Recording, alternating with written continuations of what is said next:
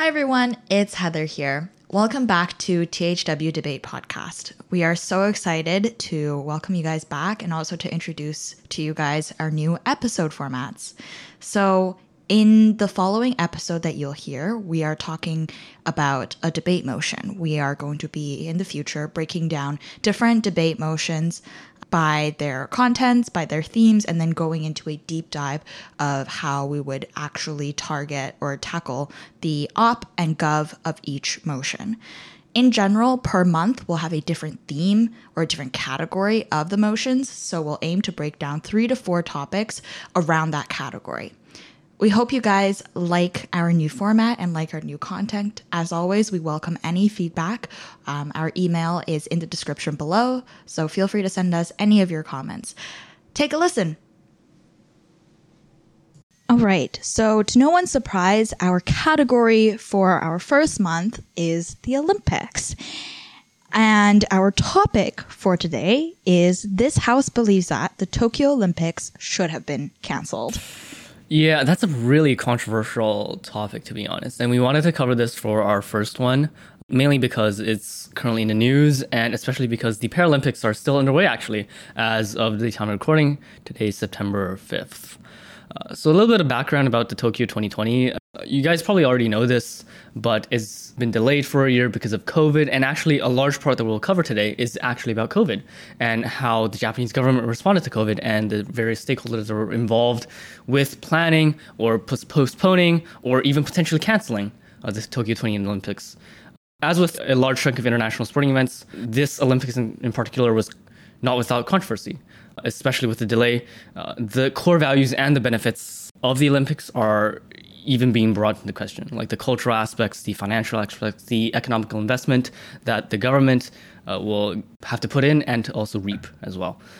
With the aftermath of the Rio Olympics in 2016 being examined even 5 years later with the hindsight that we have now from the 2016 Rio Olympics, what can we see from the Tokyo 2020 that is a different or that is being affected by COVID-19?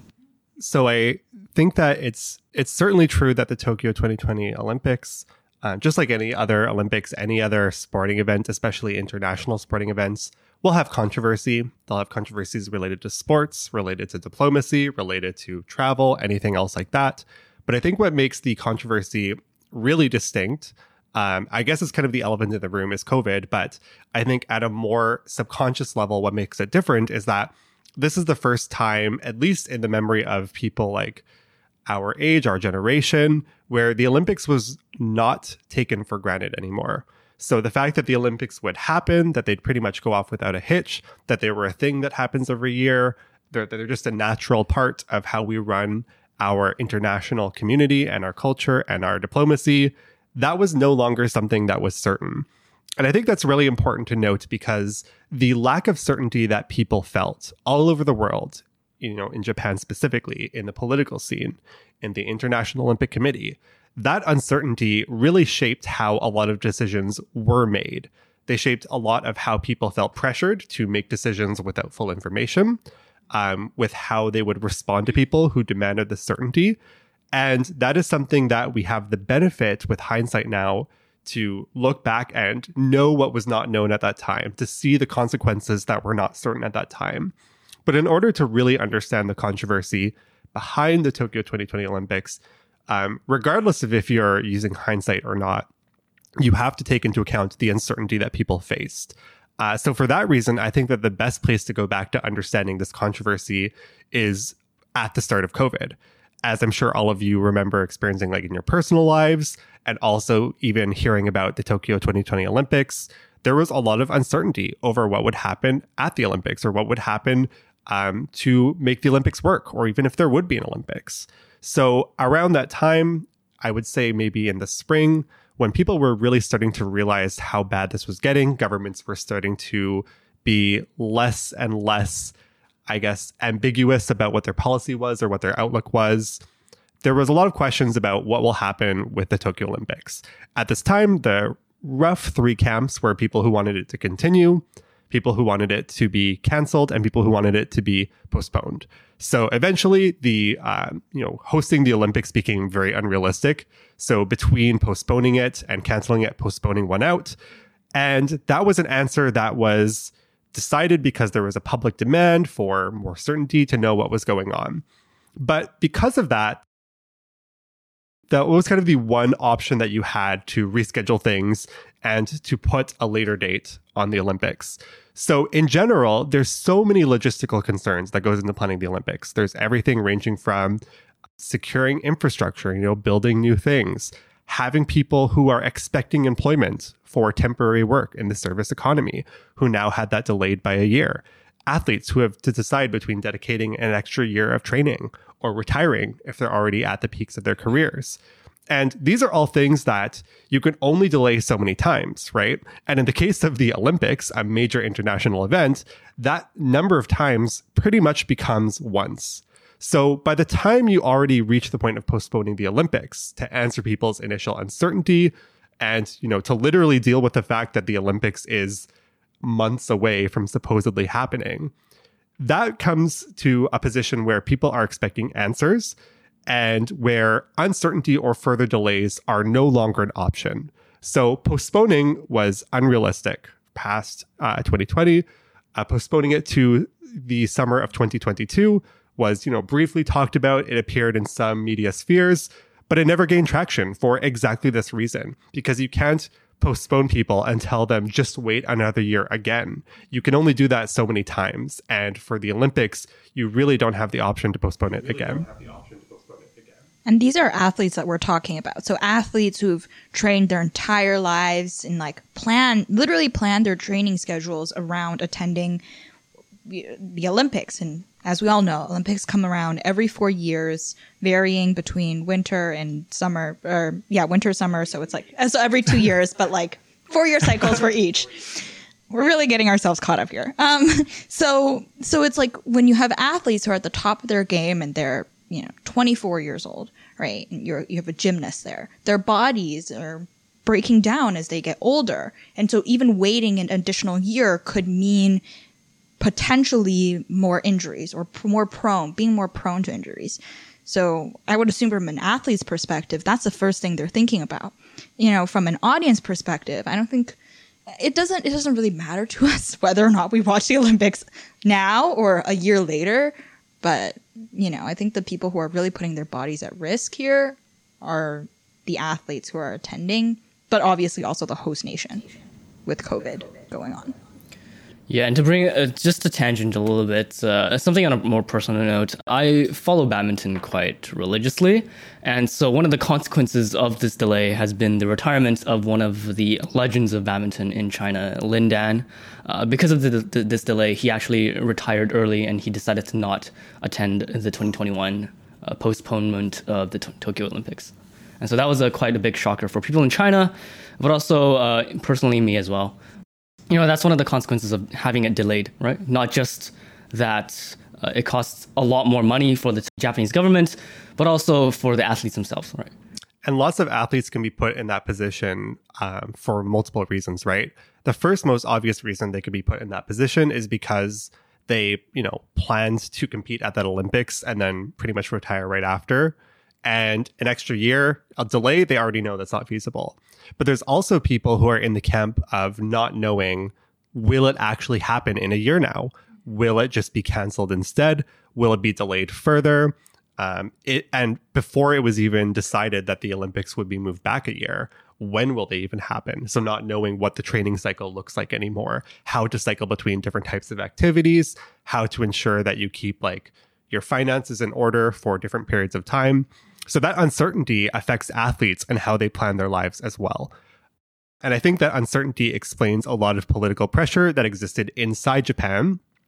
There was a notable transition of power that actually, I think, complicates a lot of how we look at this decision. Complicates it because it leads to increased uncertainty, leads to an increased focus or scrutiny on the handling of COVID overall, but also pressure to decide on the Olympics, which is the hot issue on everybody's mind. Mm-hmm. And I think with the direction that we're going right now, it might actually be good to just go into some analysis straight into government. We just covered our big stakeholder in terms of athletes, right? We talked about the risks to their health, not just with COVID, but also with their bodies and their capabilities. So next on our list, our second stakeholder is a Japanese public. And this was one where I've just seen floating around my timeline, and this was mentioned before we started recording too. 70% of the Japanese public was opposed to the Olympics happening. Towards the end, yes. Towards the end. Yeah. Oh, but I felt like in the beginning too, people would have been opposed to it, right? Well, because it was a lot more uncertain and they weren't very sure of the measures that the government would take to prevent like COVID getting out of the Olympic villages or the health and safety of the community itself. So the Japanese public is directly interfacing with a lot of the on-the-ground consequences or logistics to set up the Olympics, right? We often think of the Olympics planning or governments or international events as their own kind of like up their thing. But really, it's people who are doing construction. It's people who are running hotels or, making food or cleaning. And these are people who had planned to be hired for the first year around, who got delayed an additional year. Some of them may not have returned. Some different people might have been rehired. Lots of jobs were already lost, especially when they revealed that there would be no in-person audiences, even though the Olympics would proceed. So that was a huge blow, especially to hotel staff. So not to mention the wider consequences to the Japanese public. So as we already mentioned, the risk of COVID, even with vaccinations, of COVID spreading outside of the Olympic Village, or for that matter, becoming a mini hotspot in the Olympic Village. And this all intersects with sort of separate, but really not that separate, debate in the Japanese public and criticism of the government over handling vaccinations. So vaccination distribution was very slow in Japan. I think many people still don't have their second dose. They were slow to acquire vaccines. They were slow to distribute vaccines. And there's a lot we could say about this subject at all ends of the distribution. Yeah. We had quite a heated debate, like halfway through. We're like, this is Canada's fault.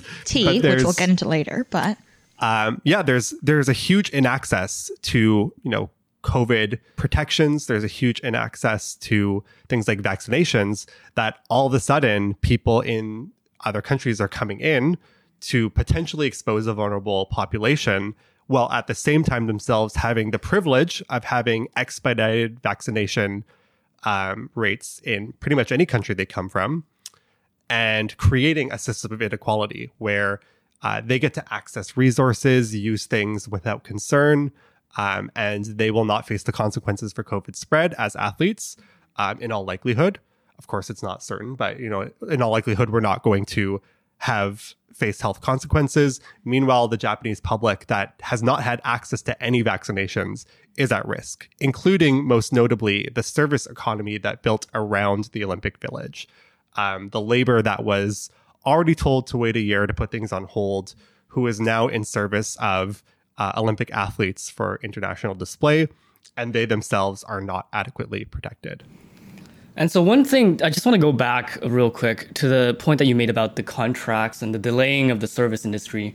I feel like a lot of people don't realize this too, is that it's not that the Olympics hires people. Like individual hotel chains or individual mom and pop businesses prepare to hire people on their own dime, expecting there to be an influx of tourists or expecting there to be an influx of external visitors to that region.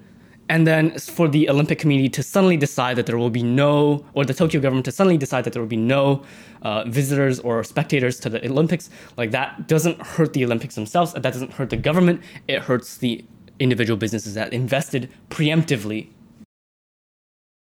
Mm-hmm. The Japanese government invested huge amounts of money into hosting the Olympics. I think it was, I'm not going to have the right figure. Is it 15 billion? I think we floated 15.4 billion. Yeah. I think it's the most expensive summer games ever. And those costs are huge already. And Japan is expecting some returns on them through things like tourism, spending money back in the economy. But at the same time, they are like the Japanese government is not the one, as Eric said, paying the bills for people who work in these chains. So in a way, the losses are not actually losses incurred so far by having no in-person audiences. Those losses are not incurred by the Japanese government in the same way that they're most directly incurred by businesses who were encouraged financially to take risks, encouraged to set up in that area. And I think it's also important to note that the cancellation of the Olympics versus no in-person audiences would have equally low amount of tourism. So by that point, the loss was pretty much incurred. But these were decisions that had to be made in the early stages of the Olympics. And these were the uncertainties that had to be managed as early as September, when Suga Yoshihide is entering office to replace Shinzo Abe and is going to be in charge of managing the evolving controversy and uncertainty of COVID and the Tokyo Olympics. And so hold up. You just said postponing, essentially the losses incurred postponing versus canceling would essentially be the same. So in essence, they might as well just cancel it, because the only reason, one of the main reasons that they held it in the first place, was it not for cultural reasons? Well, in a way, yes, but I should probably add some nuance to the thing I said about the losses being the same, because if the losses are the same in hotel service, whether they cancel it or not, that's different from are the losses the same for all service workers, because there's also people involved in like cooking or custodian work. I think it's also worth noting that there's lots of gender disparities between different types of labor, and hotel labor among this service labor, which is already predominantly women, hotel labor is disproportionately employing women. Hospitality, yeah. So hospitality is employing mainly women. So this cost that was incurred on either way, the first cost that went to the wayside was women's labor. I think that there's probably some significance to that and why that was a loss they were willing to take, but not other types of losses. But at the same time, there was some job opportunities that were still on the table, because the Olympic Village still needs janitor work. It still needs cooking for the athletes. It still needs people to operate the buildings.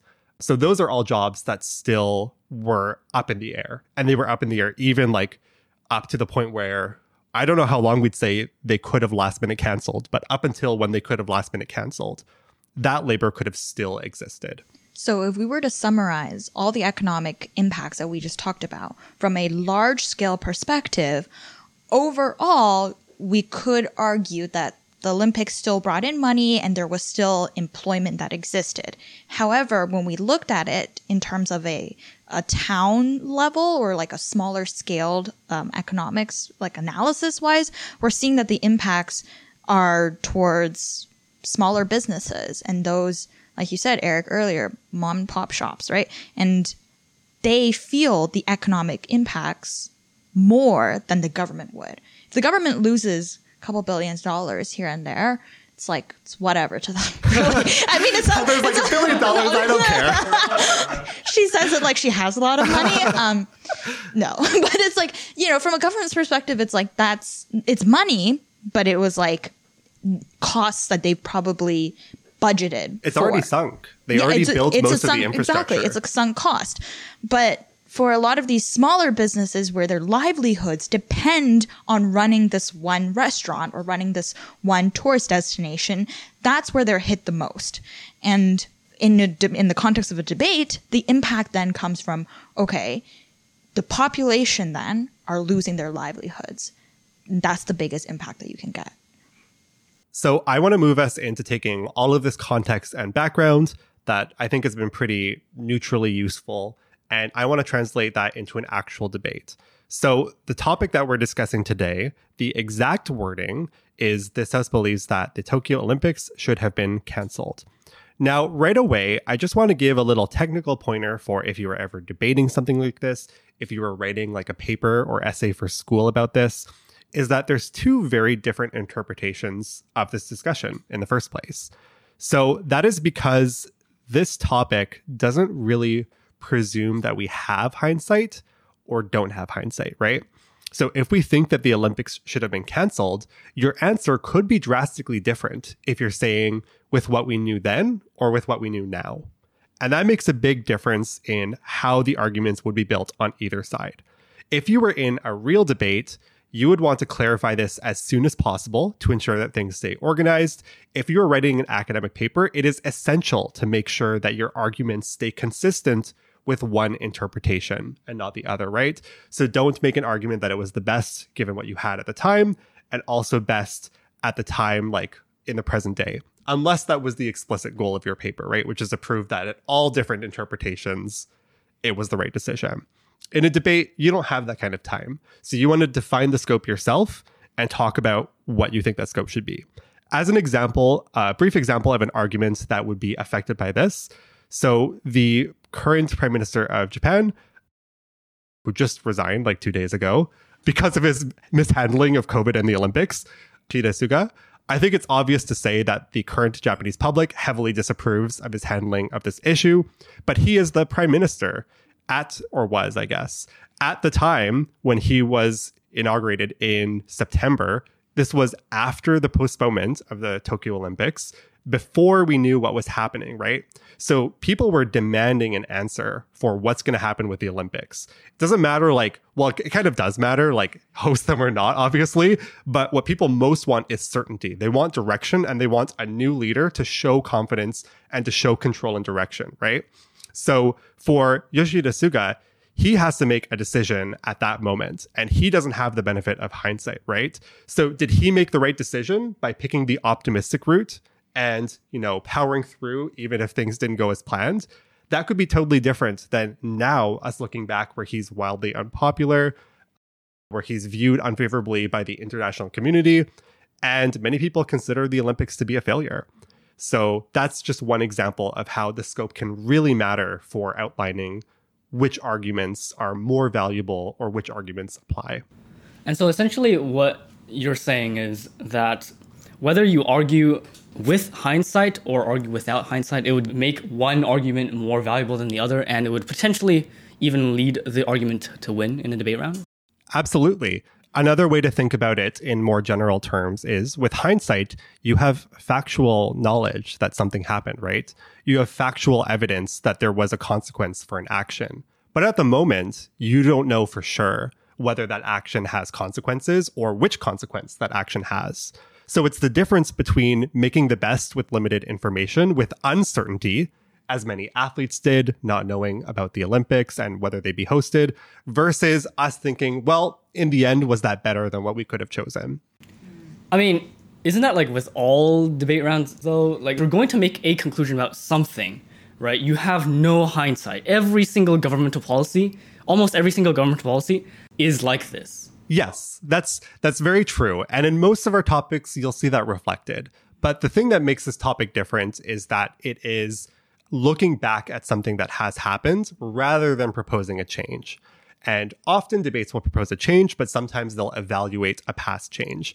Often academic papers are more likely, actually, especially in early level university courses or in high school, to evaluate the past. It's much rarer for papers of this kind to instead propose a policy and have you argue in favor of a change. So it definitely depends on what you're writing for, but it's always worth taking a look at your motion, at your prompt, to see if one reading or the other is kind of implied, or if one reading or the other is the right reading. So in this case, it is kind of ambiguous. There's different ways that this could have been worded to be clearer on purpose, but we left it vague to show you guys. As illustration, there's lots of ways to take this debate. So I think here's a good place to end off this part of the conversation. In the next part of this episode, we will break down the government and opposition for this topic.